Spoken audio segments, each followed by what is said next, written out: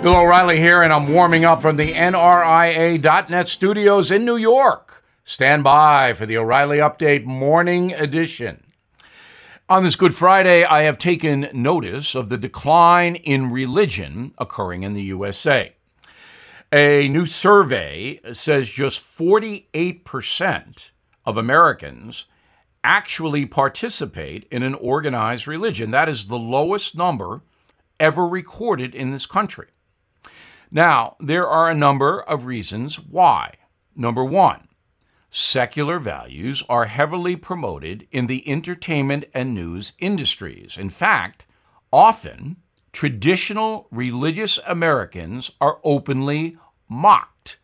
We all see it, and that filters down particularly to younger people whose lifestyle and belief systems are not fully formed. Two, more and more people do not want to be held accountable for their behavior. Religion does that. The concept of sin. There's always an excuse for wrongdoing, a rationalization. And third, it's all about me these days, is it not?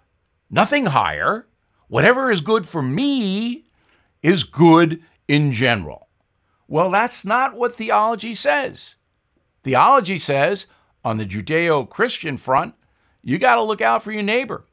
You got to treat people the way you want to be treated. It's not all about you. Now this.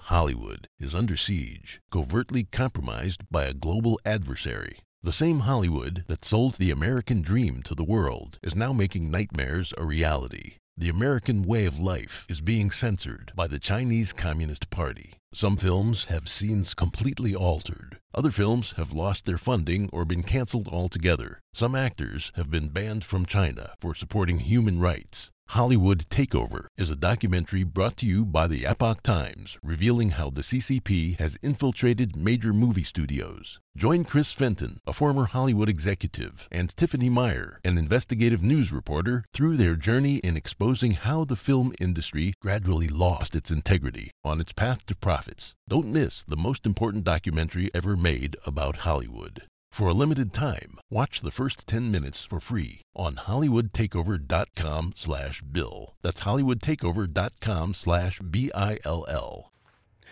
That is the Morning O'Reilly Update. More analysis later on.